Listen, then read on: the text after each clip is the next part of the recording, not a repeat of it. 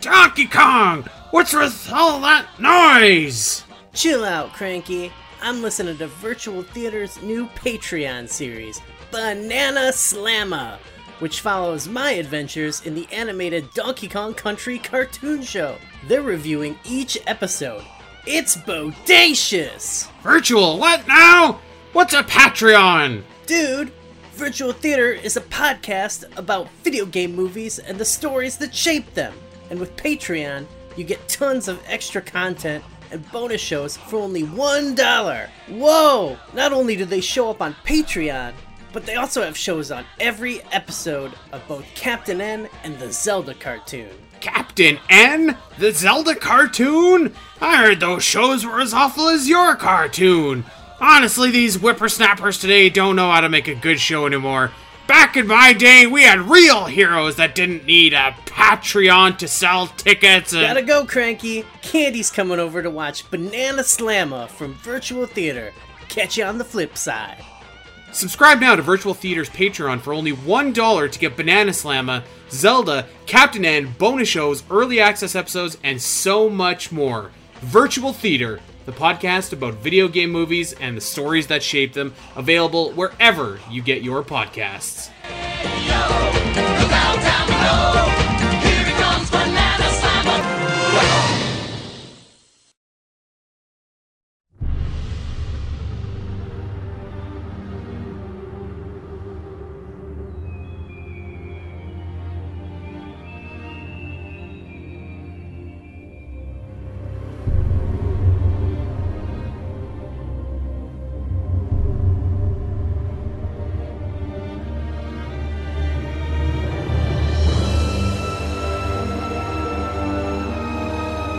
Hello everyone and welcome to the Omega Metroid podcast from OmegaMetroid.com. My name is Andy Spiteri, returning after a week off from Zelda last week. And I'm joined not by Dak or Doom, but by my pal Gooey Fame. Goo, what is up? It was a big week for us Zelda folk last week, was it not? Yeah, you took a week off. I'm still playing this thing. Yeah. We gotta go be playing that right now. I know. So on Thursday... Let me tell you a story really quickly. On Thursday, okay, I came home from work. It was like a long, stressful day. And then I had to get my car taken in to get some work done. I told you a couple weeks ago I had some issues, and they're still working on it. So I had to take my car in. And then I had to go to my sister, who's having twins, her gender reveal party on a Thursday night for some reason. So I got back home. It's like 10 o'clock, and I'm like, I have not played Zelda at all today. And I was so angry at like everything. That's probably not healthy. No, definitely not. No. I'm like starting to feel like, I was like, I need to like maybe slow down on this or something. But yeah, it's all I want to do right now is play the game. I know. And like, Sam was like, it's so nice. We should go outside. Like, do you want to go for a bike ride? And I was like, no, I want to play Zelda in my basement in whatever, when it's plus 30. So, no, it's been really fun. Tears of the Kingdom is, it's amazing so far. Like, it's more Breath of the Wild, but it's not like that's a bad thing. And in fact, it's like it's like an expansion of Breath of the Wild almost, or like Breath of the Wild maybe as it should have been in some weird ways. It's amazing. It's super fun. So, yeah. Yeah, we were talking beforehand about, how similar it feels. And for me, the big difference maker is that another thing we were talking about is that there's so many side quests and the world, like the way the world develops and they really improve the world of the game. And so I never really had a problem with, like the big departure the Breath of the Wild took, like compared to some other Zelda fans or whatever, but right. The thing that I felt like it lacked a little bit was like filling out the world a little bit more. And now I'm just like, I just love it. I love doing all the side quests. Mm-hmm. I know, I love like just hanging out in this game and in this world and rolling Koroks down hills and crap like that. I'm so into it. I don't know. We'll see if it. I'm still like, part of me still feels like, maybe that feeling out, it'll run out of gas or something, but I think it's got a lot in the tank before it runs out of gas. It does, yeah. So we'll see. Yeah. So very fun. I'm sure a lot of our listeners here have also been enjoying Zelda. If you haven't, and you had some concerns that maybe this was just more Breath of the Wild, I don't know that I could tell you that you were wrong, but I think like more Breath of the Wild is not a bad thing whatsoever. So I would check it out. It's very, very fun. And I wanted to give a special shout out to our man Doominal Crossing, who is not here this week, but our guy is graduating with honors this week, and in fact, maybe as we speak. Like I want to say his thing was on Saturday, so he's gonna be graduated and all grown up. So shout out to you, Doom, and congrats, buddy. Well earned. Congrats. Yeah. Okay. So, Goo, I am stoked actually to be recording this episode because we had originally done our last Alien review towards the tail end of 2022, and of course we did Alien 3, which was kind of like Ripley's last hurrah in a sense, but not really. And we had planned to, continue our saga, continue our journey into this Alien franchise, and then Metroid Prime Remastered came out, kind of delayed everything a little bit there, but we're finally back now, and we're here to finish Ripley's story. This is it for Ripley. This is her last ride.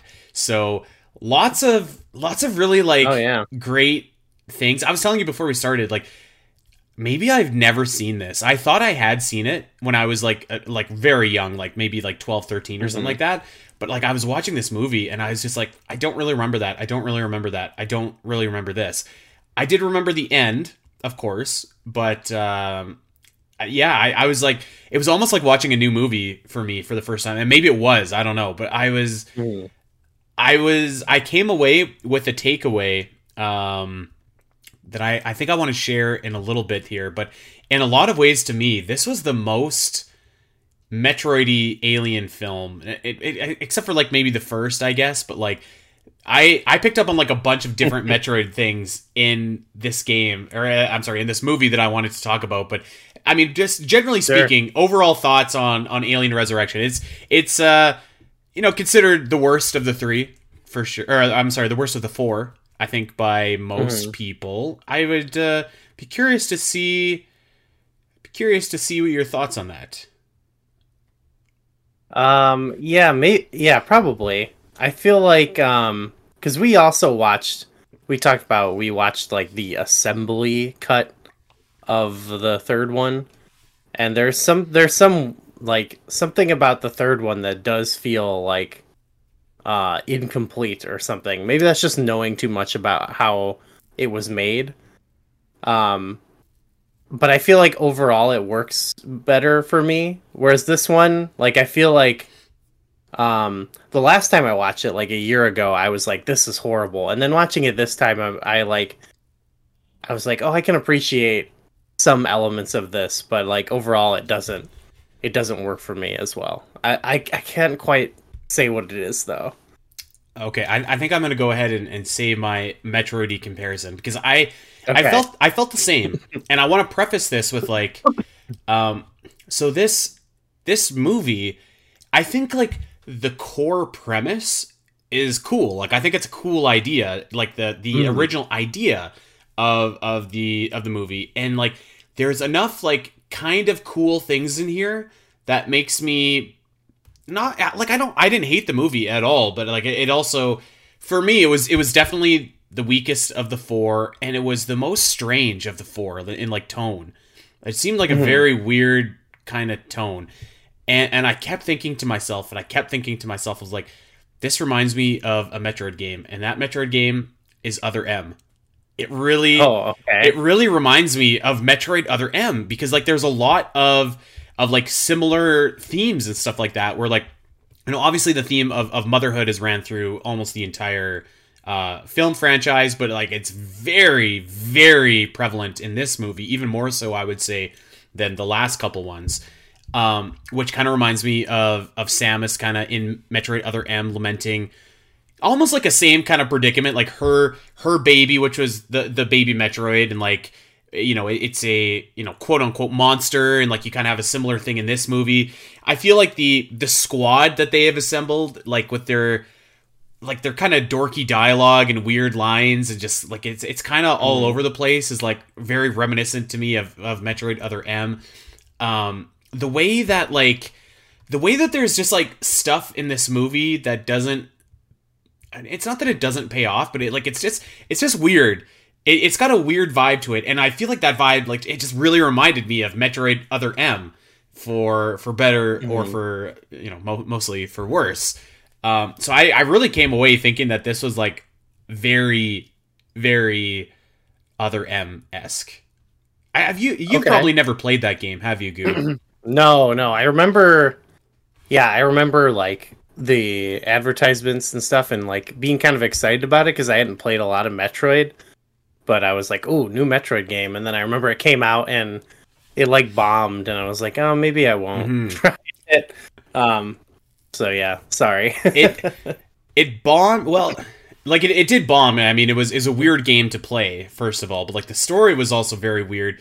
And another thing that really reminded me of Other M in this movie was like Other M was like a very weird depiction of Samus, like not consistent with other depictions of her, and I wouldn't quite go so as far as to say that like Ripley wasn't consistent with like other versions of her, but she's clearly like she's a clone in this movie, so she shouldn't be, but like Ripley was off, and I wasn't able to quite put my finger on it, and I don't know if you felt that way.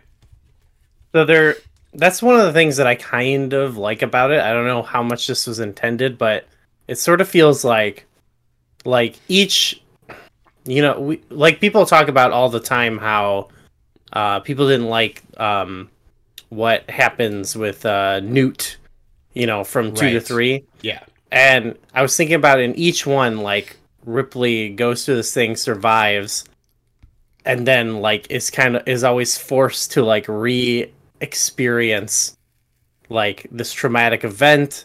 Like, there's never going to be a happy ending. It's kind of grim when you start to take stock of her life and her character's arc. Mm-hmm. And in the last one, heroic sacrifice, like, it's like this amazing sacrifice, the end of her. But it's another sequel, and we got to bring her back. Yeah. And so it's like, okay, well, here's the way you can do it. It's it's whatever. That's cool. But it almost feels like there's something off about her, and they talk about how she's kind of a monster. It's like, it's almost like meta to me, of like the idea of like, we have to keep resurrecting you until you're like this, and like, this character, and I'm not saying like the character keeps having to like re-experience these things until at some point, like, she almost becomes like, like, so much of her character is informed by like all this horrific stuff she has to experience and re-experience, to this point where she's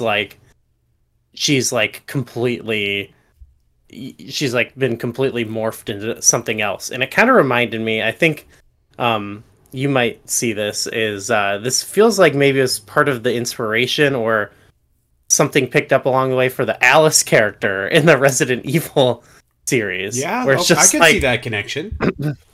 Where it's like she's cloned, superhuman, killing off different versions of herself to the point where she's like a super weapon or whatever. Like, that's what I got from Ripley in this. Like this Ripley was definitely like the most like superhero-esque version of Ripley, like, for sure. And actually, I thought I was gonna hate that, but I don't quite, because I think the explanation with like the cloning is like good enough for it. And I do think that like there's only like so many times like an average human could probably escape these xenomorphs. So well, I didn't hate that. It gives her character though too, like what's off about her, and I don't know if they do fully a good job of getting it across other than when they outright say it, but like she's sort of like not cynical, I don't know what the right word is, but like she doesn't really have like, I think it is cynical, yeah, because like there's multiple feelings times towards any of them, I'm glad you brought that up, because there's like a cool line where she's just like, you're all gonna die, it's inevitable. Like, she sounds like Thanos when she says that. And I kind of thought, I was like, this would be really... I thought the Red Queen. Yeah, I was like, this would be really engaging if, like, Ripley was, like, kind of quasi a bad guy, and, like, you kind of have, like, the new heroine that can stand up to her there in Winona Ryder and her character. And I thought maybe that's where they were going with it, and they didn't really get there, unfortunately, but I thought that would have been really cool and engaging. But I think the thing was, for me, with Ripley that just felt off, is it was like, we've cloned you, they kind of gave, like, some fakakta reason for her to, like, have her memories back because of, like, genetic memory of, like, the xenomorph. And I was like, okay, sure. Like, whatever. But it did...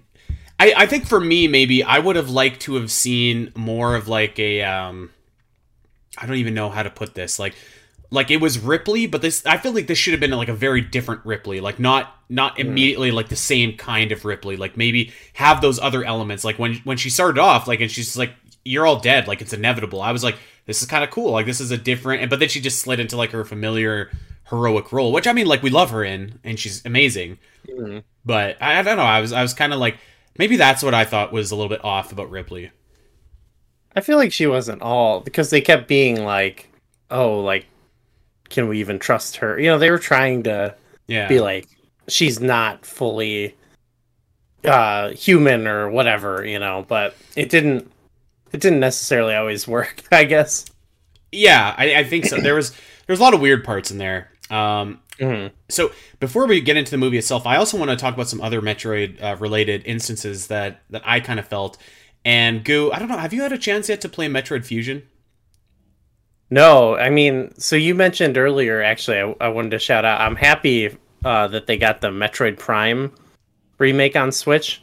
I mentioned the last time I was on that I finished Super Metroid, and I think, you know, right now there's Tears of the Kingdom and all that, but I want to eventually get to that Prime remake. I'm so excited, and then Metroid Fusion as well on NSO I'm going to get to as well. I'm pretty pumped to play both those games. Yeah, so I think, first of all, congrats on finishing Super Metroid.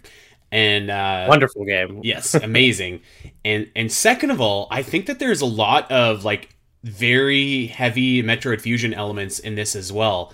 And obviously, like, this came out before Metroid Fusion, but, like, in Metroid Fusion, you kind of have a similar kind of scenario where the Galactic Federation, who is almost like, you know, a stand-in for Weyland Yutani, even though Weyland Yutani is not in this movie, but, like, it's clearly, like, some kind of evil corporation. I think they're the military or whatever in this movie, but, like, the Galactic Federation is engaging in these experiments to breed and control Metroids, which only Samus knows is, like, incredibly futile because you can't, like, there's just no way that you can control them. And during the course of Metroid Fusion, you kind of learn about the X-Parasite, and the Galactic Federation wants to control that as well. And that's where Samus draws the line. She's like, this is insanity. Like, you'll never control these creatures. They're going to wipe you out. Which I think is a quite obvious parallel to this movie, where, you know, they have, like, these creepy xenomorph breeding rooms where they've got these poor blokes that have been kidnapped and impregnated with the facehuggers, and, like, they're breeding xenomorphs. Which I love the shot of all their heads. Oh my god, heads was, yeah. That was really cool, I thought. Oh, there's some really cool shots in this movie, by the way. Like, really cool that I want to talk about. But, like, that, to me, I was like, that's very Metroid Fusion-esque, where, like, there's this this nefarious plot kind of going on that, you know, is going to backfire, but it's happening anyways. So very, very strong parallels there as well. And there was a point in the movie, too, where I thought that they might go the Metroid 2 Return of Samus road, because they were like, how many xenomorphs are there? And they were like, there's 12. And I was like, yes, we're going to get them hunting down, like, 12 xenomorphs. And then, like, you know, and then when there's one left, it's going to go back up to 10 because the queen's given birth to all these new xenomorphs. Oh, my God. Which, we didn't go there, but I thought that was pretty cool. No, I also thought, maybe did we talk about this in other episodes, but it stuck out to me even more here, where doesn't Samus, like, it gets like the Metroid DNA or something DNA, right? Yeah, at like, the end of Metroid Dread. You're right, yeah. That I think we talked about that in the other episodes, but that really sort of parallel crossed over to me here because of like the whole like she's a clone and I don't know. Yeah, it stuck out to me. I mean, it stuck out to me as well. Like, and like I said, like there are very, very overt themes of like motherhood here that run throughout the whole movie, and like, you know, they literally take the queen, because Ripley, if you remember at the end of Alien 3, was housing a queen xenomorph inside of her, and that's when she threw herself into the lava. So they took the queen out of her, so this queen is like her baby, and there's another wild scene which we'll get to in a bit, but like it's very. Metroid is a little bit more subtle in I guess having the dread suit wasn't that subtle with the mixing of like the DNA and stuff like that, but this was just like very very on the nose about it, and not in a bad way either, just that's what they decided to do. I feel like it's taking certain themes from the other movies and just taking them to their most like extreme. Like some Alien has always been nasty from the beginning, but this is like they're like really getting pretty gnarly in this one. There's some good body horror in this movie for sure. Looks far out. Okay, well, so that's all the Metroid connections that I noticed in this. And to be honest with you guys, I wasn't expecting as much like connective tissue to the Metroid series anymore. I knew the first two movies had a lot.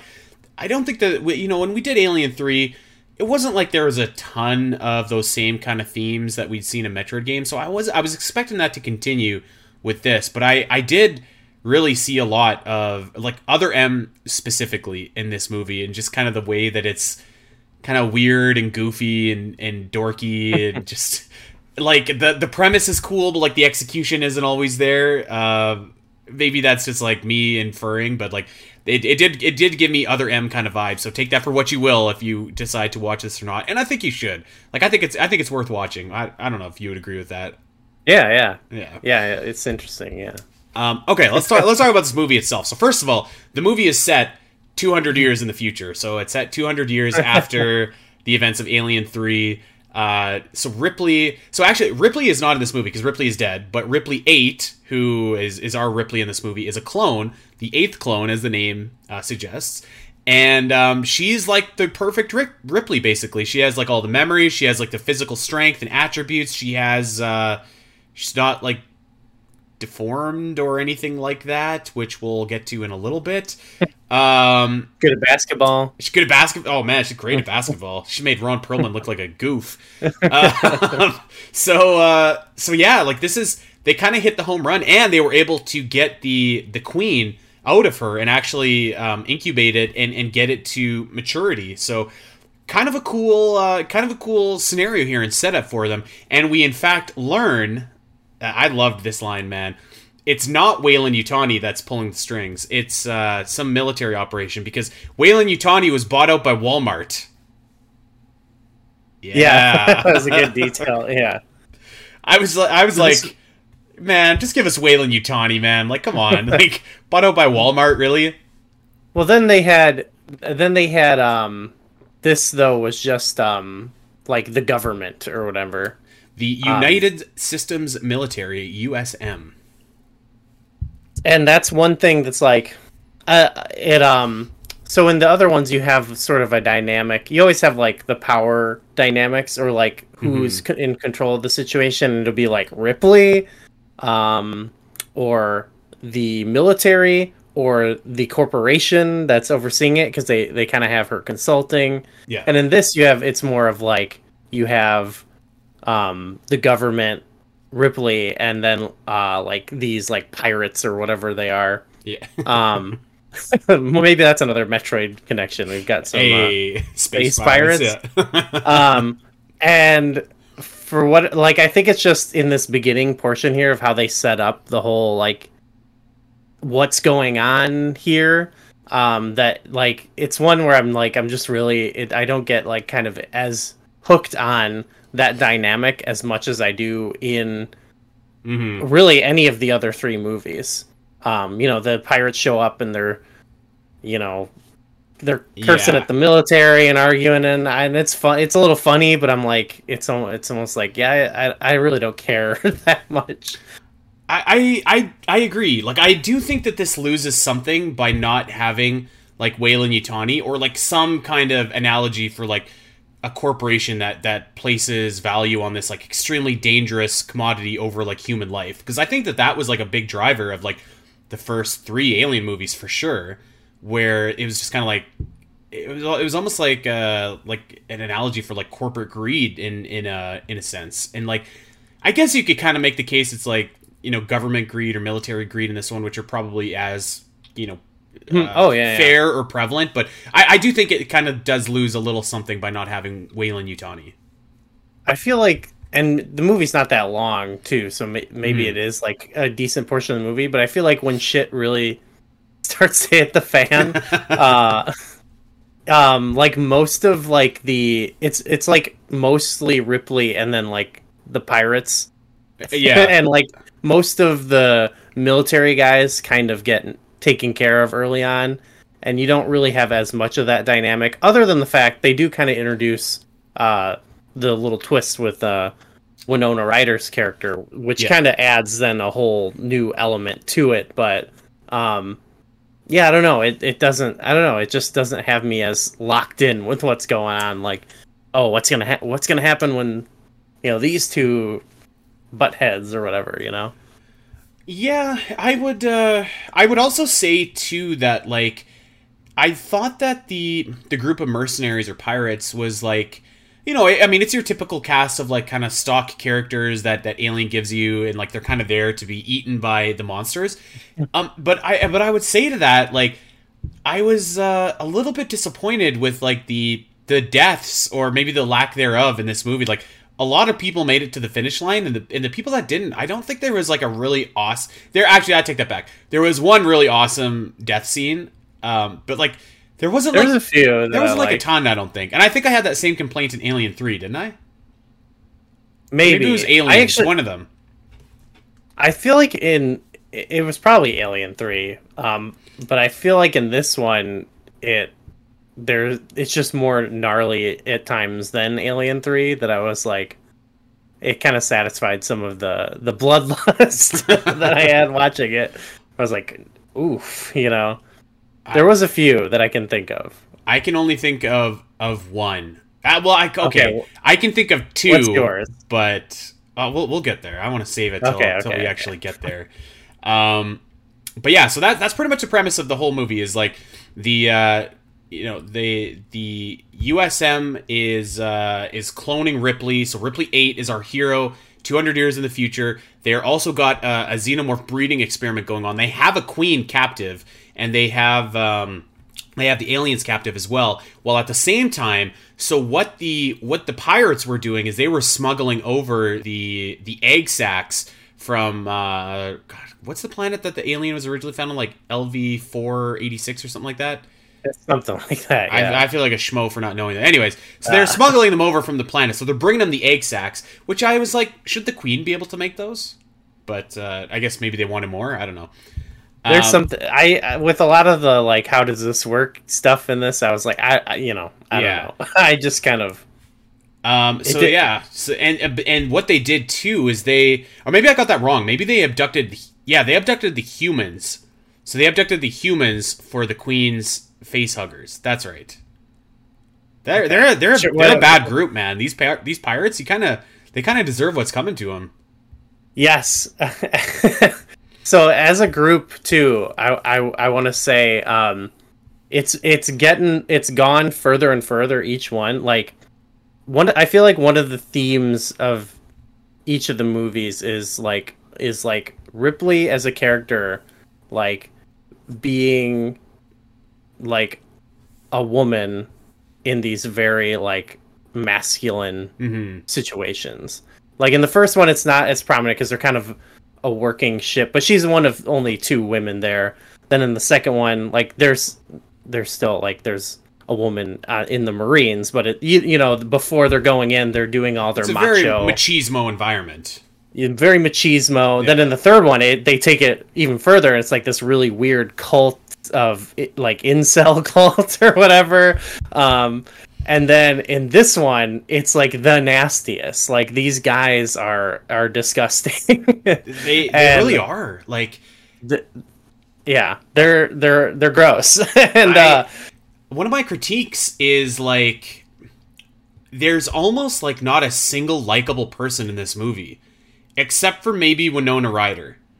But like even Ripley sometimes to me, I was like, when she's just like, and not that she wasn't unlikable, but she had, like I said, like I felt like she just felt off. But like, dude, other than Winona, like everyone in here was like a complete scumbag, and I was like, I kind of hope they don't make it. Like, yeah, I think that's I think that's supposed to be like a feature of the movie. Like that seems intentional. Yeah, it must be. But yeah, like it didn't have anyone quite like what was the one guy with the glasses in the last one? The bald black dude, I think was kind of the leader. I don't remember. He was awesome. You had kind of him where you were like sort of rooting for him in some ways, you know what I mean? But you could tell he has like this pretty messed up past, Yeah. This it's like, and I like I said, I think same thing with the cloning Ripley. I think it is like the most like cynical or whatever. Like it's kind of the most pessimistic take on all this, where it's like I think it's supposed to be like this is the grossest version. You know what I mean? Yeah. So, but it does. Yeah, it does make it like there was, like I said, that with the dynamics where it just kind of felt at some point by the end, it really just felt like, Ripley and Winona Ryder versus them. Yeah. Which is what they were going for, but it made it, I don't know, it made it a little less, dynamic when you had like different people vying for power, I guess. And that was kind of my thing too, is like, I was like, I think very clearly like Winona and Ripley are like the kind of like the moral compass of specifically Winona Ryder, her character Call was like the moral compass of the movie, which at the end of the movie, it shows a scene where it's just like, Ripley and Winona, and the two of them have made it, but like you also have all these super other scummy guys that also made it as well. So it's, I don't know, I don't think my bloodlust was quite fulfilled. Like I would have liked to see, especially Ron Perlman. Like that guy was so gross. Like he was begging to get his face ripped apart by like that would have been a fun. Yeah. It's also like, it's not like who cares if they're still alive? Why would? I don't know. We'll never see him again. They should have killed the most people. I think so too. Yeah, but they didn't. So there you go. Okay, so obviously things start to go wrong pretty much right away. And oh my god, first of all, I have to go back to the scene where they were explaining how like Ripley has all her memories and stuff like that, and like the guy in charge, the general or whatever, he was such a goober. Like just with his little salutes and just like he was so ridiculous. I love this actor. He was awesome. Yeah. That was one key thing. I feel like he should have been one of the people, not to survive, but like make it longer. I feel like because then you just had one of the other doctors who was like kind of from that base, and I feel like he was interesting, but I feel like the general would have added to the dynamic. But it also fits. I feel like thematically it reminds me of in Aliens, where it's like they spend all this time doing all this macho bravado, but then they like instantly get torn apart. You know what I mean? And I feel like the general biting it totally fits that. Where this whole time he's just this hard dickhead. Like this dude. Just the scene where he was like, where they were explaining to him like Ripley's got all her memories. He was so like. He was just being such a goof. It was one of my favorite scenes in the movie. Actually, it was just so over the top. And actually, one of the guys he was talking to is a favorite of ours, and I know a favorite of yours, Dr. Jonathan Giedman, who was played by Brad Dourif, who he was awesome. He was awesome in this movie. He's always such a good, like, slimy... I mean, the end part with him is so awesome. I saw him show up, and I didn't know he was in this movie, and I was like, I hope that he has like a really cool role, and I was not disappointed because I knew you'd be on the lookout for what he was doing. He was awesome. So he was the best. He's literally the best casting in the whole movie. Yeah, like he fits his role to a T. When he that's another one. It's like he should have been in it more. I know his part was cool, but his part was great. And so like his character, he's just a minor character. He's a scientist that's working on the xenomorph experiment, but he like falls in love with the xenomorph and he starts to like deify them, and he gets kind of taken away pretty early on in the movie, and at the later portions, he's just like in his little cocoon, like, wow, great job, Queen. Just a gnat, and he's like loving it. Yeah. He's loving it. The thing bites his head, and he's like, "Great, yeah, good stuff." I love that character exists in multiple Alien movies, like the one who's like really into it. Yeah. I thought usually it's like a robot or something, but he's just a freak. Yeah, you know what? If you need a good freak, you got to call Brad Dourif for that. You did. My quick pitch is that when all the stuff starts to break out, they should have just initially just killed all of the bounty hunters but Ron Perlman. Like, no offense to them, but I feel like that, like when in Aliens where like a ton of like there's a moment where a bunch of them get taken out right away, and I would have kept like the General, Brad Dourif, like those characters with Ron Perlman around more, because then you have they're all acting as like their own. They'll have kind of their own motivations, I guess you could say. Yeah, I would agree. So looking at the cast of mercenaries, I think I would have got rid of almost everyone quickly, except for Ron Perlman and except for the character who was paraplegic. I thought he did add a little something. Oh, he was pretty good. He was awesome. Yeah, I forgot about him. I'm sorry. Actually, really quick, I want to talk about the main, like the leader of the pirates there for a second. His name was Elgin, and I thought this guy was gonna be like a big player in this movie, but he actually dies like almost right away.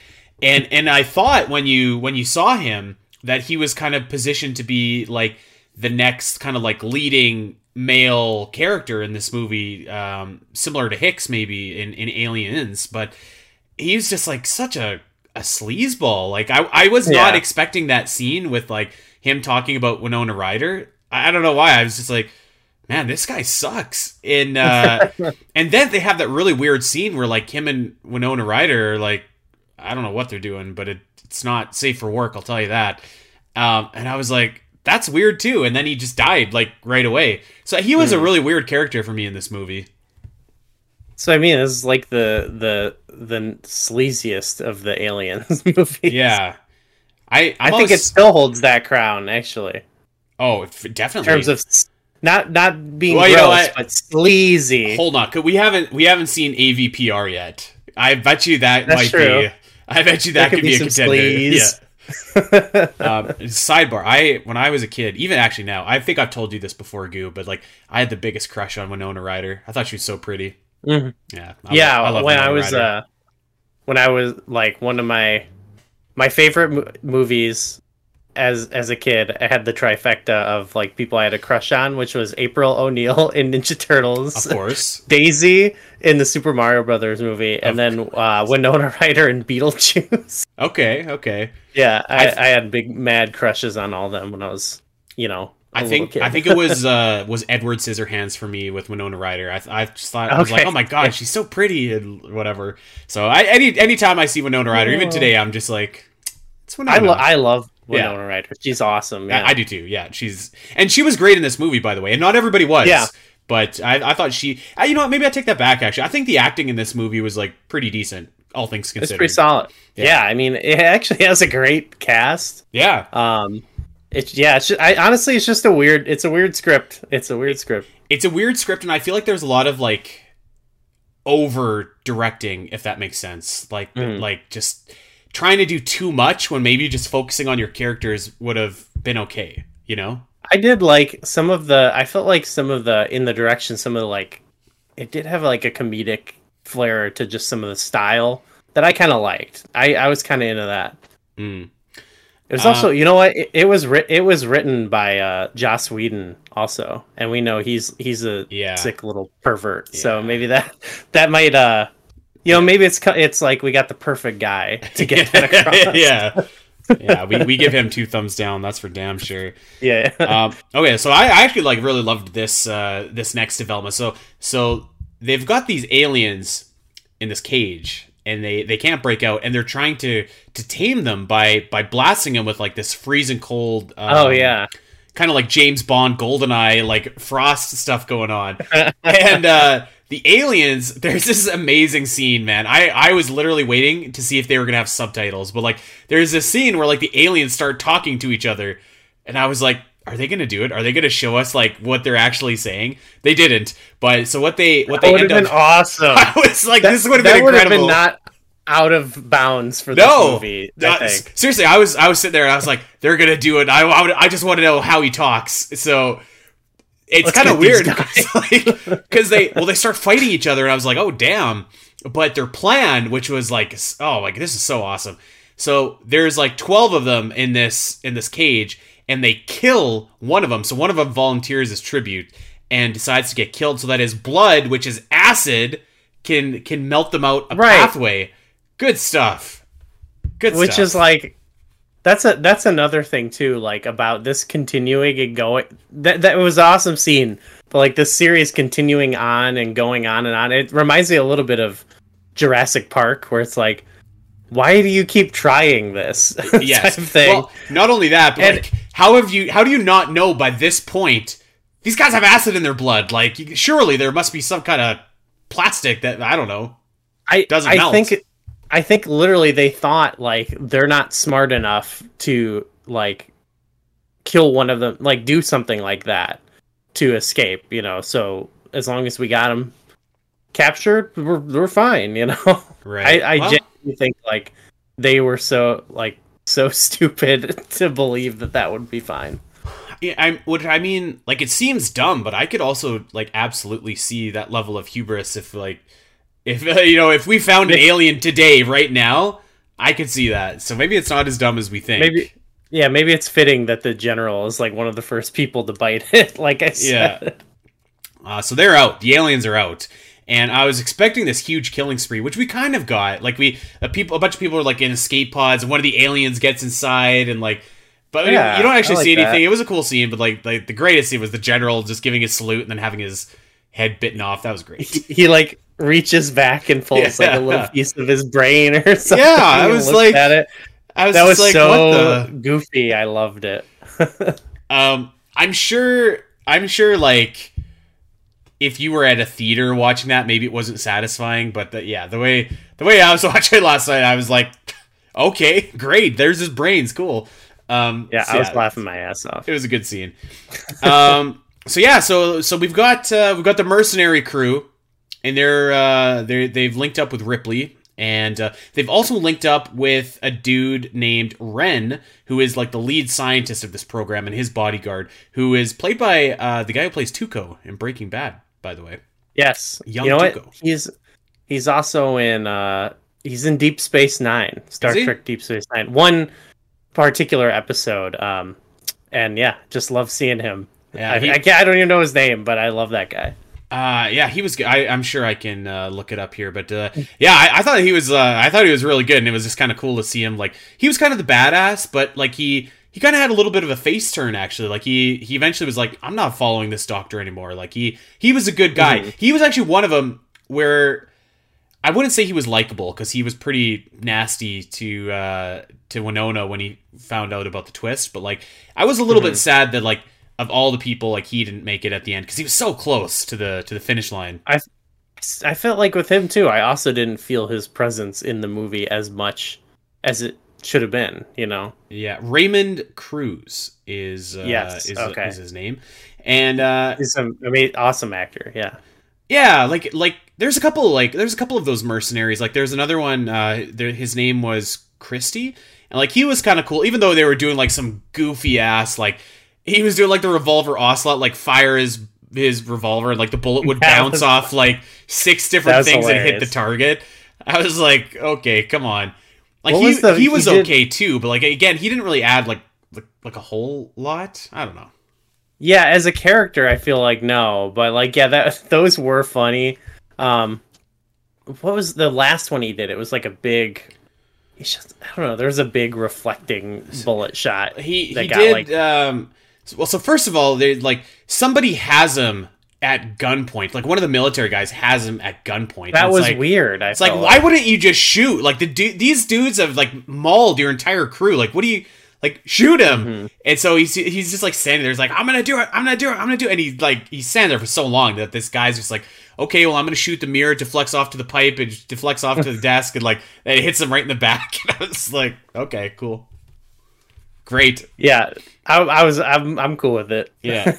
So we've got our motley crew, and they are they're making their way through the ship, and they are trying to get to the escape pod. And I will say, like, I do think that the pacing of like crew members going down could have been more spread out, because it felt like there was like a cluster of them that all went at the same time, and then long periods of nothing, and then another cluster. And then, like, a lot of them, like I said, just kind of made it, actually, to the finish line. So I would have liked to see a few more, like... I could see they're, like... It feels like they are trying to emulate the Aliens pacing a little bit, where it's like a big explosion of it, and then some more tension building to another big finale or something. Yeah. It felt a bit like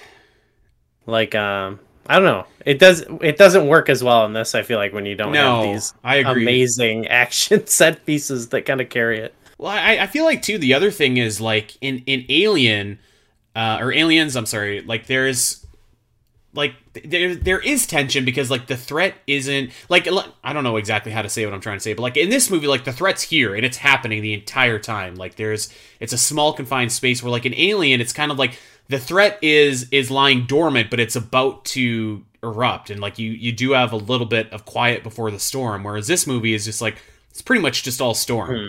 I don't know if that makes sense.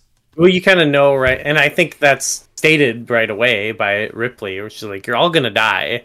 You know, like it's like, it's here. We're already mid doing it. Where like you said, in Alien and Aliens, there's that element of like in Aliens, it's like, we're gonna bring you back, and it's sort of this horror of like returning to it and seeking this out, and where are they hiding type thing, where like here it's like, we got them in a cage, and guess what, they got out. Who would have thought? You know.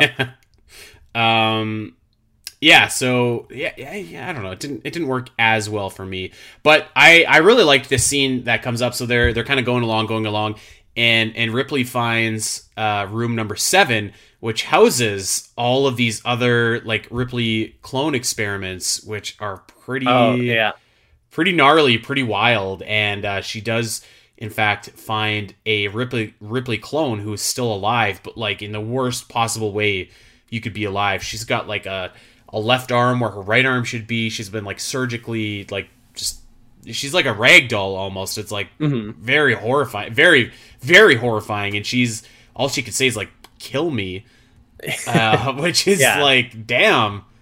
But I like this scene. This is a good scene. That really played into the whole thing I was saying about like Ripley the character just becoming more like malformed almost over time. Like, not just physically, but it kind of represents her character's growth almost, of being, you know, repeatedly brought back into these situations. Yeah. But then, when she says "kill me," and she pulls the flamethrower on her, I would have been like, not like that. It's like, quick. Or I don't know. That's a horrible way to go. Well, I mean, like, you're probably done in a couple seconds, maybe. It's got to be no worse than sitting there with like feet for arms and whatever else they've done to her. Who knows what? But that happens to Alice in Resident Evil as well. Like, isn't there like, doesn't she have to like kill off a bunch of the clones or whatever?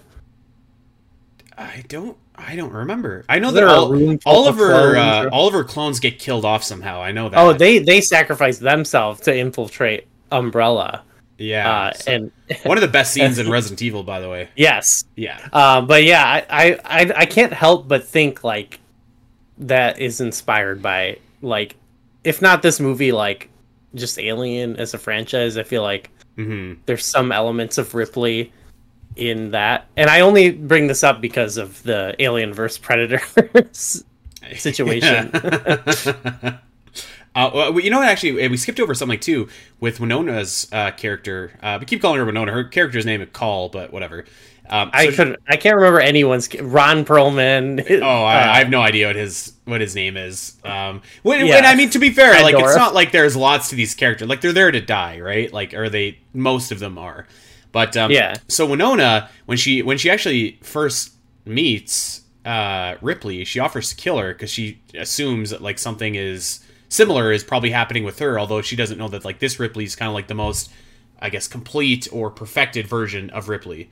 So she does kind of have some, I don't know what the word is, benevolence. It probably isn't the right word, but like at least good intentions, maybe. I like that. Yeah, that aspect of her character is like, this is a valid option for her, is just to end it all type. Yeah, it's a little dark, but yeah. It was, but like it makes sense. Like, you know, and at this point she thinks that the alien is inside of her, so she's like, I will kill you now and just end it quietly and peacefully, which I thought was kind of daring. And we learn a little bit about Winona actually, but before we get there, I do want to talk about one scene. So they get to this impasse where they're like, okay, the only way to get to this escape sequence or escape pod is to like swim through this kitchen and get there. I thought this scene was super cool. This was a cool scene. It looked awesome, like filming underwater. The aliens were in the water looking like sharks. But I will say, I thought that like the one girl that didn't make it, I thought that death was so lame, because I was like, first of all, like right before everybody jumps in, she looks like all frazzled and stuff like that, and it's like, are you going in? Like, what's going on? Like, go. And then she just kind of like, I don't know. It was lame. I thought it was a lame death. I did like the bubbles, and then it like transitioned to the next scene. I thought that would look cool. Yeah. I thought the whole like scene looked really cool. Like the blue popped off, looked very vibrant, and like, man, the way they were swimming like little sharks, like, oh, that was great. Although I expected them to be faster in water. You know? I was like, how long can you hold your breath for? Dude, I can hold my breath for like maybe 1 minute. Maybe. These guys are under there for like 10 minutes. I was like, no way. Come on. This reminded me of, there's a classic disaster movie called The Poseidon Adventure, where a cruise boat or whatever, flips upside down. And one of the climactic parts is they have to like swim under like a part and get, to another part, and it reminded me of that a lot, where it's like, where I don't know, like thinking about that, like holding your breath that long does scare me. Yeah, dude, totally. And these guys would have been so dead, but it was actually kind of cool because like the aliens set a huge trap for these guys, where like they knew that they were going to try and get to the other side, and on the I guess surface, like once they made it across, there was like a million face huggers there waiting for them. So it was very cool, like a show of intelligence, like very, very cool. I like that a lot. Like the aliens like outsmarting them. That was pretty cool. I was surprised though, like because originally there was that film over top of it, so it's like if these guys would have drowned, then they would have had no host for their aliens. So it's like they should have just let them come right out. Yeah, true. Maybe they need them. They could get by without them. Yeah, maybe. They may just kill for fun. They probably do. Yeah, the Predators do. The Predators do it as a passage of time. Right. Not a passage. A rite of passage. That's what I was looking for. Yeah. They do it to probably pass the time too, but you know what I mean. Well, it seems like they could, like with Brad Dourif, they can just take their corpses and throw them on the pile or whatever. And yeah, that's true. Okay. Yeah. So, well, actually, what we find out at the end of the movie is it seems like maybe they don't. Do they not need face huggers anymore? That is true. Actually, that is true. I don't know what they need. Maybe it's like a slow transition. I don't know, but it's pretty gnarly. Yeah, it's pretty gnarly. We're gonna get there in a sec. But so I thought I'm a sucker, and I was just like, So the group gets up, they make their way through all the facehuggers and stuff like that, and they get their way to the door, and they're still lugging around this Dr. Wren guy, this evil scientist, and they also picked up this bloke who has an alien inside of him, and he's got like a couple hours before his chest gets burst, and which seems like the worst idea ever to take him. By the way, yeah, 100%, yeah. Like, what are you guys thinking? Yeah, no way. I think they gave a reason, but I was like, no. They wanted to freeze him and then somehow take it out, and I was like, you gotta know there's no taking this out. Like, you gotta know that. Why did any of them care about that either? I don't... Well, it was Winona that was really passionate about saving him, which I actually love because, like, there's a scene where Dr. Wren shoots Winona and she falls back into the water, and I was like, oh my god, they killed her. She's dead. This sucks. And she makes it back and kind of saves everybody.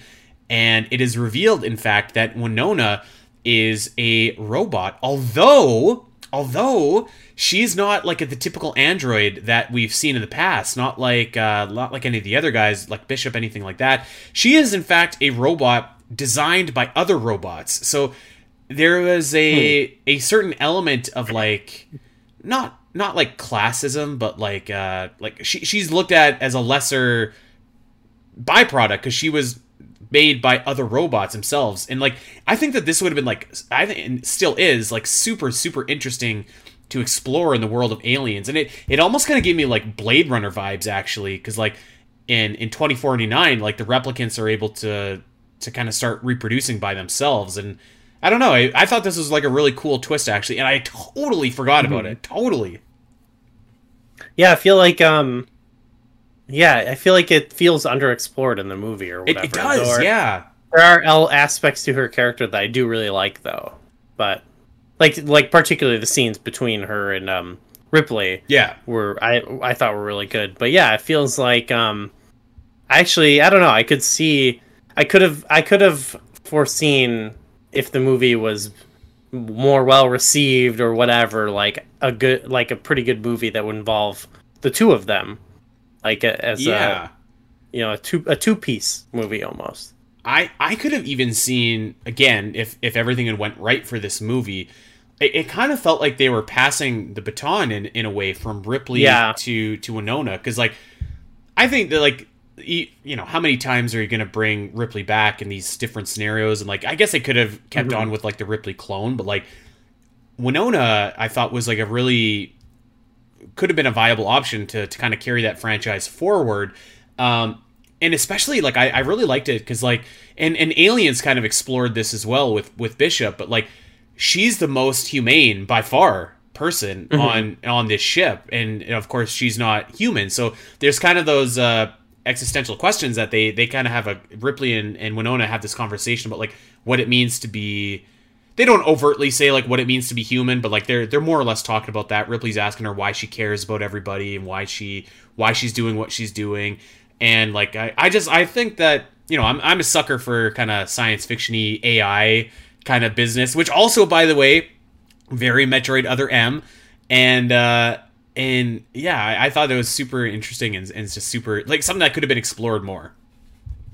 Yeah, definitely. Like in terms of like the AI type characters we've seen so far, like approaching that aspect of their character, I feel like it's kind of the most underdeveloped of the 4 movies we've watched. But like, yeah, it's different in the other ones. Like in the first movie, it's a small facet of the overall plot, but it's a very like effective moment. Whereas like it's not to the later ones. They start kind of making them bigger characters that lean into that stuff, and especially the movies from going forward from here, that becomes I think the main the main aspect of the series. Like I think like kind of interesting. Like the shift from like the character that it focuses on, like you do have your kind of heroic characters in this series going forward, but like it really becomes about like the androids and their relation to what is human, what is not. And I'm really excited to talk about that going forward. Which we're not quite there yet, but we'll get there soon. But I thought it was super interesting, and it's something that I think can still be like explored in a more like, I don't know, in a better way. Because like I feel like a lot of these alien movies have like these kind of under, like a lot of them kind of have a subtext of like almost like android rights, or like what are these androids to people, but it's never the focus of the movies, or never even like a big focus of like this of a subplot. It's just kind of something that's sort of there. So I would love to see that more going forward. And we kind of do in Alien Covenant, but just like really prevalent, I guess. Yeah, that's the biggest one I can think of. Whereas like also in Aliens, it's like it's more just sort of a twist on her expectations, and he just is like, the cool thing about it is that Bishop is kind of just like one of the crew, and he has his own, well, even like Alien was kind story of arc. Like that in Bishop in Aliens was kind of a twist on what we learned about yes. Who was the android's name in the first one? I can't remember this. Ash, yes, thank you. A twist on what we learned about Ash, because now we kind of assume that all these androids are like evil and stuff like that. So, I would love more of that. I thought it was great. And you know what else is great? So this Dr. Ren guy, this evil dude, he's finally getting his just due here. And he, so the guy that has the alien inside him, one of the guys that the pirates actually picked up. So they picked up this guy, and like he was impregnated with an alien. This alien's about to burst out of his chest at any moment. So he starts beating the shit out of Dr. Ren, gets behind him, gives him like a bear hug, and like the alien bursts through both of their chests. I was like, okay, this is cool. That's the one death that was good. Yeah. Oh, I like that. I like the brain. The brain one was pretty good. I mean, it was funny, but I can't tell you that I thought it was a good death. It wasn't like it wasn't just like, oh, like sure. So yeah, and also at this point too, so Ripley has fallen. She's fallen and went down into, I don't know what that is, but like the inner sanctum where the queen. I almost called her the Queen Metroid, but like the Queen Alien is. Oh my god! So this is the most. So it's worth mentioning. Sleaziest. It's worth mentioning that Ripley 8, the clone Ripley, has certain properties of the aliens, genetics in her, like genetics. So like her blood is acidic, and she has like the genetic memory and stuff like that. But we learn that the aliens also inherited some of Ripley's, not abilities, but like genetics, I guess. So this alien queen has ovaries and is giving birth to an alien, and this is the most gnarly scene in this whole movie. Yes, and all this explained by Brad Dourif also. Yeah, who's just hanging there, cocooned up, couldn't be happier to be there. Yeah, this is so there's wild. Like it's like the thing of like in all these movies, like Ripley becoming more connected to the aliens and the aliens becoming more connected to her results in it giving birth to a human alien hybrid. Oh, it's like pale white, right? And it looks like a xenomorph, but like also a skeleton. I actually thought it looked pretty sweet. Like in it looked cool, horrifying, ugly, disgusting way. The thing's like they're all slimy, but the thing about it that works is like it looks just like pathetic enough. And I don't say pathetic as in like it doesn't look good, but it's just like it looks like a child that doesn't know what's going on. Like it looks very lost and like very mama. It should have said mama. Oh my god. They have Brad Dourif go like, I think you're its mother or whatever. So like this thing pops out of the womb of this alien queen, goes towards this alien and rips its face off. So like the alien queen is done. She's dead, and this thing turns around and looks over at Ripley and thinks that it's her mom. I don't know. It thinks Ripley is the mom of this alien baby hybrid thing, And man, and also he bites the head off Brad Dourif, which is great. But but I don't know if this was the intention or not. But man, I immediately was just like, oh, this little guy. And then like he thinks Ripley's his mom, and she starts hightailing it away as fast as she could. And I was like, this poor guy. Oh, yeah. His mom just ran away. Like, so maybe they could have saved the little goober. I don't know, man. So, and by the way, so everyone's on the escape ship now. And by the way, I had this thought, but like, you know how in like every Metroid game, at the end of the game, there's like an escape sequence where like it counts down and everything like that. Sure. I was like, you know what the alien equivalent to that is like them getting on the ship to get away, but like the alien is also stowed away on the escape ship. Like it's always there, and I love it. The classic gimmick. Yeah. And like I'm seriously just like completely charmed by it because I knew it was coming, and I was just like, yes, here we go. It's so funny because it's like, why every time? So the little baby has made it on, and it totally eats the head of Raymond Cruz, which was pretty gnarly. Yeah, it was good. But dude, oh my god, I don't know if this is the intention of this movie to make me hate Ripley, but at the end of it, so Ripley cuts herself, throws some acid blood on like the little that was awesome. The little Such window. A good move. Oh, so there's like this little hole. It's like an inch big, but like it's the vacuum of space is like sucking everything out of it. And this poor baby xenomorph gets pulled up against it, and like its blood and body start like getting sucked out through this hole, and it's gross and horrifying. And this poor little thing looks so betrayed and devastated, and like Ripley's crying because like it's, oh my god, this is like the most wild scene in this movie. Even more wild, I think, than the actual giving birth part. It's like guts coming out of the little hole. It's like, yeah, that's why I was thinking that's like one of the best. Well, I was thinking like the human deaths, but that's the very that was clearly pretty incredible. Oh my god! But yeah, it was also very sad. It's like crying, and it's like almost sounds like it's speaking English, right? It's like, Mom! It's like, help me or something. Oh. It sounds like it's, pleading for help. And it's really sad. I felt horrible watching this. I was like, Ripley, what are you going to do? How could you? You can't keep that thing. Well, you're right, but it's just like, maybe she could have. I mean, I'm sure Ripley would have been fine. If she wanted to rule the world, she probably could have. Yeah. But although, how is that thing gonna? Does that thing give birth to? Who's gonna? I don't know how the whole xenomorph anatomy works, but yeah, that's the last one. So maybe it could have just been a one-off. I don't know. But yeah, there's good ways to die and there's bad ways to die, and that was a bad way for that poor little guy to die. Oh my god, my heart was like broken watching this scene, man. I was like, oh my god, this poor thing is being sucked out of like a hole that's like an inch big into space.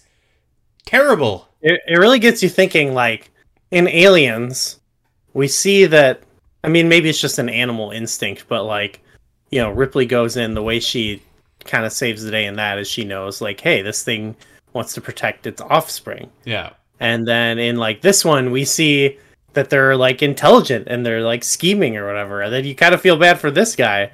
You're starting to be like, yeah, I don't know, it's slowly starting to turn. Are these things like these unkillable, like, death machines or whatever, or do they have I feel like that's maybe it's an interesting thing thematically with like the character of Ripley, but it also is right. It's a thing that you don't think about in the first one because it's like part of it is you don't know, but it's like as we learn more about them and more adds to the like lore of them, it does get a little strange, but I could see them going with that in future movies, but I feel like that's not been an element going forward. Like, well, you kind of made the Jurassic Park analogy earlier, where like the newer Jurassic Park movies have kind of like have like the raptors as like good guys, almost like they were able to be trained and like, what I mean? Yeah. And it's like, I think if this franchise would have continued on that path, maybe it's something similar, because like I think this movie does kind of get you. It makes you sympathetic towards the alien, or at least it did for me, because I was like, these guys didn't ask to be picked up on the planet. Like, they didn't ask to be, experimented on, and like they didn't ask to be born the way they were. And I think that like the prequels try and almost like reverse engineer that feeling a little bit by showing you like, I think David is trying to do some of that. Yeah, right? That's the name of the character. Yeah. Yes. So I think they're trying to make you more unsympathetic to the xenomorphs in those movies by showing you kind of the cold creation of them in a way. But certainly watching this movie, I felt for those xenomorphs and whatever this new xenomorph hybrid was, because I was like, oh man. It reminded me of, and this probably comes out like a few years later, but the Land of the Dead movie, the one with Johnny Legs and Dennis Hopper, where like the zombies in that start to like become intelligent, and there's some you kind of like. Well, actually, that happens in Day of the Dead as well. There's one guy in that, but that whole series where it's like they slowly are developing intelligence. I don't think that's what's happening with the aliens. I feel like they're presenting it as like, maybe it is. Maybe they are like slowly getting smarter. But I guess in Aliens, don't they kind of trick them and trap them too? I think they've always been intelligent. Yeah. I mean, they get around somehow. I mean, I guess it's through infecting others, but yeah. But I don't know. Like I do think that this movie did take kind of a cool different road in kind of making you empathize with the aliens a little bit more. I'm sure it was intentional, like that last scene. I'm sure that they knew that like the audience was going to empathize with that little guy getting sucked out and blown out. So it's an interesting. We've got potential sequel. This sequel could still exist to this with Winona Ryder and Sigourney Weaver, and it should be about them making like first contact with this alien species and like like maybe getting a treaty going or something. Maybe seems like they can. Seems like could develop an emotional connection with them. I feel like if they could. They just need to understand each other. They just need to exactly come to terms. And like, if the humans would stop messing with these xenomorphs, maybe they could live in some sort of harmony. Yeah, I mean, it really is their fault. Yeah, and I think they should leave them. I think the movies, all four of them, have done a very good job of always establishing that like the real villain is humanity, and and this movie was of course no different. But it just it kind of gives Ripley those shades of gray, and for what it's worth too. We visit Earth for the first time ever in the movie franchise so far, and Earth is foobard. It's horrible, yeah. And so the ship that they were all on actually does crash. So we glossed over this, but it has like an emergency retreat function actually. So if anything goes wrong, the ship automatically goes back to Earth. But the problem is that it's just going to crash into Earth, which eventually it does. And the planet is like completely destroyed by this point. And I don't know if it's because of that crash or if it was already kind of like that. I think it was already kind of like that. I think so. I think that's the idea. Though I guess where are they sending these people from? Yeah, I don't know. Yeah, I don't know. Maybe there's other parts of Earth that are better. Maybe, but I mean, it's a big planet. Earth looked pretty bad. Looked pretty bad when he got there, which I think was like fitting actually, because it's like it shows you again humanity is like the real villain because we've killed this one world, our world, and you're almost spreading throughout the galaxy with this horribleness. I think they're gonna make another Alien movie because it's a big franchise, and at some point they're gonna run out of runway of these prequels, so maybe they make a follow-up to this and we get Planet of the Aliens, I know that there's another Alien movie in the works. Our pal David Lasby was talking about it the other day, and it's actually supposed to be directed by Fede Alvarez, and Fede Alvarez has done stuff like Evil Dead, Don't Breathe, so could be kind of cool. Okay, nice. Yeah, I'm into that. See if that takes off. I could also, you know what? Now that this is such a popular thing, I could see one thing they would do is, yeah, we're just gonna make Alien 3 again. Like we're gonna erase everything except for, like 3 and 4. I could see maybe not the prequels, but I could see them being like, yeah, we're gonna get rid of the like quote unquote bad ones and just bring back Sigourney Weaver because, what else do you do sometimes when you run out of your juice? You just spam what is successful. I mean, like they could also do.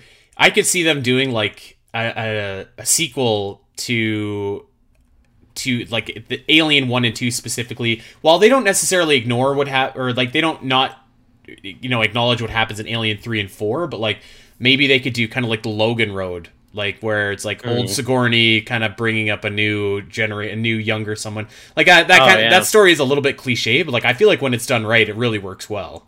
So they could do that too. I don't know, but so yeah, I mean, this is the last ride for, as of right now, it's the last ride for Sigourney Weaver as Ripley, and like even though her character was like a little bit off in this movie, certainly I think like one of the greatest action heroes in the history of cinema. Like. Yeah. No qualms about that. Yeah. Like Sigourney Weaver can really carry a movie for sure. Regardless of like the quality of this, it's like, yeah, she's awesome. And yeah. And, like she just knew that character like so well, and like so like she was so good at it, and like even when like the script is wonky and there's weird things going, like you still even to me, like feeling that Ripley was a bit off in this movie, I almost feel like she was off because Ripley was so like the Ripley that I knew and like Ripley that I loved, which maybe I was just like, well, this is a clone, so it shouldn't be like that. But either way, it was like she was so like just, like Ripley is just so in charge, so awesome that she's just like commanding of the screen. So it was a great. I can't say it was like the greatest send off for Ripley, but like it was good to see her one last time as Ripley doing her thing, kicking alien butt, and it's a sad farewell to the to one of the greatest action heroes of all time, but it does kind of give us some new opportunities going forward for other different characters to emerge. As we'll talk about David in the next movie, and his kind of growth and arc and stuff like that. And there's not really anybody in AVP that kind of springs to mind as like a great character, but there's some fun moments in that movie. I think the Predator is the best character in that movie. Probably, yeah. Well, that movie was written by a Predator, so yes, it's Predator propaganda. Yeah. So maybe we'll have to go. I guess because we've been more Alien based. If we could find a Predator based podcast, maybe we can go kick their ass or something. I don't know. Maybe we could. I don't know. We gotta debate them over. You know what? Alien versus Predator. You know what we'll do too? Sometime on Patreon, I'll release. Goo and I did an episode about Prey, actually, which was awesome. Oh yeah, sick movie. I'll release that maybe at some point in the future, so you can hear our thoughts about that. It's just to give you a little bit of the Predator perspective as well. So yeah, I don't know, Goo. I guess so. We're at the end of our Ripley journey. And we have two different options here. We could pivot and go the AVP route and kind of, because those are next, like chronologically. In the obviously they're not canon or whatever. No, but I still would like to cover them on Alien in Review, or we could keep going with the story, which obviously next will take us to Prometheus. I don't know. Do I get a vote? I think that you actually get the pick because I'm good either way. Okay. I mean, we've already covered it, but it's been a while. But I think we should do. Well, we've done both, but we should do AVP again. Okay, done. I kind of want to, because I think we're also sort of not fully, but we've kind of been tracking like the development of the series in a way, and like I see this, whether you like it or dislike it, it's kind of an interesting facet of the series that they actually did this like it's like a crossover movie before those were a big thing. I mean, actually, at this period, crossover movies were a big thing. There was your Freddy vs. Jason. I was gonna say, I remember seeing that in the theater with my dad. I love that movie. Oh, love it. Yeah, I love it. But we'll cover that someday. Yeah. But yeah, I think we should do the AVP movies for sure. That's done. Okay. Well, All then right. we return. Sweet. We're taking a break from the main story, but we're going into non-canon land, and we're going to cover AVP. It's a wild movie. I've never seen AVPR either, and me either. Yeah, I'm stoked because I've heard that movie is like slimy, skeezy, horrible, like not good at all. So I'm really looking forward to that. Right. Okay, well there it is. Alien in review. Alien Resurrection. Weird movie. Very weird movie. Very Metroid Other M, but I think it's worth checking out just to complete the story of Ripley and bring her kind of journey full circle. So check it out. And you can check Goo and I out, by the way. We do all kinds of movie reviews over on Virtual Theater, podcasts about video game movies and the stories that shape them.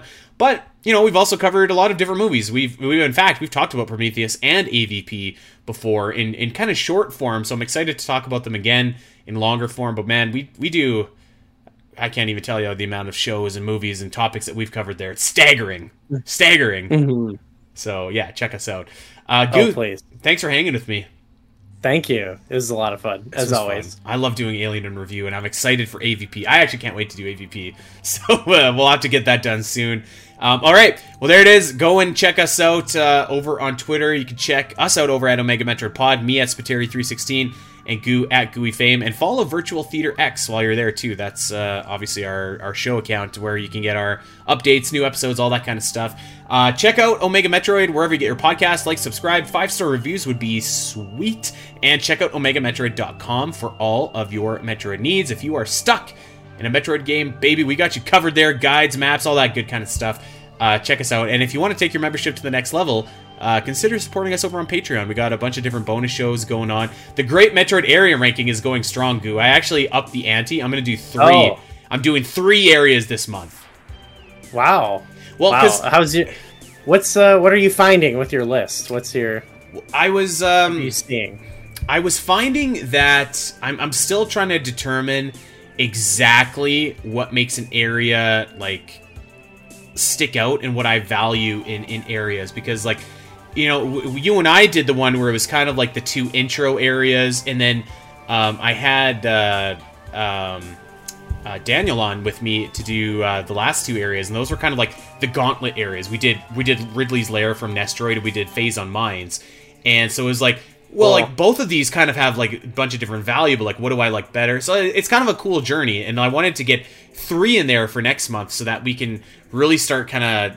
I'm going to bring it back down to 2 once we have a longer list, but like, just to get them on the board and kind of do that analysis and comparison. It's been really fun, actually, so far. Okay, that's exciting. Yeah, I'm glad it's working. I'm glad it's going good. It's going great, and that is, of course, over on our Patreon. So check it out. It's very, very fun so far. So yeah. That being said, we're gonna get out of here. If you've never seen or you haven't seen Alien Resurrection in a long time, I'd recommend checking it out. You'll have a good time. All right, that's it for us. We will see everybody here next week. Goo, let's get back to Zelda. Ciao. Oh, please. Bye-bye. Screw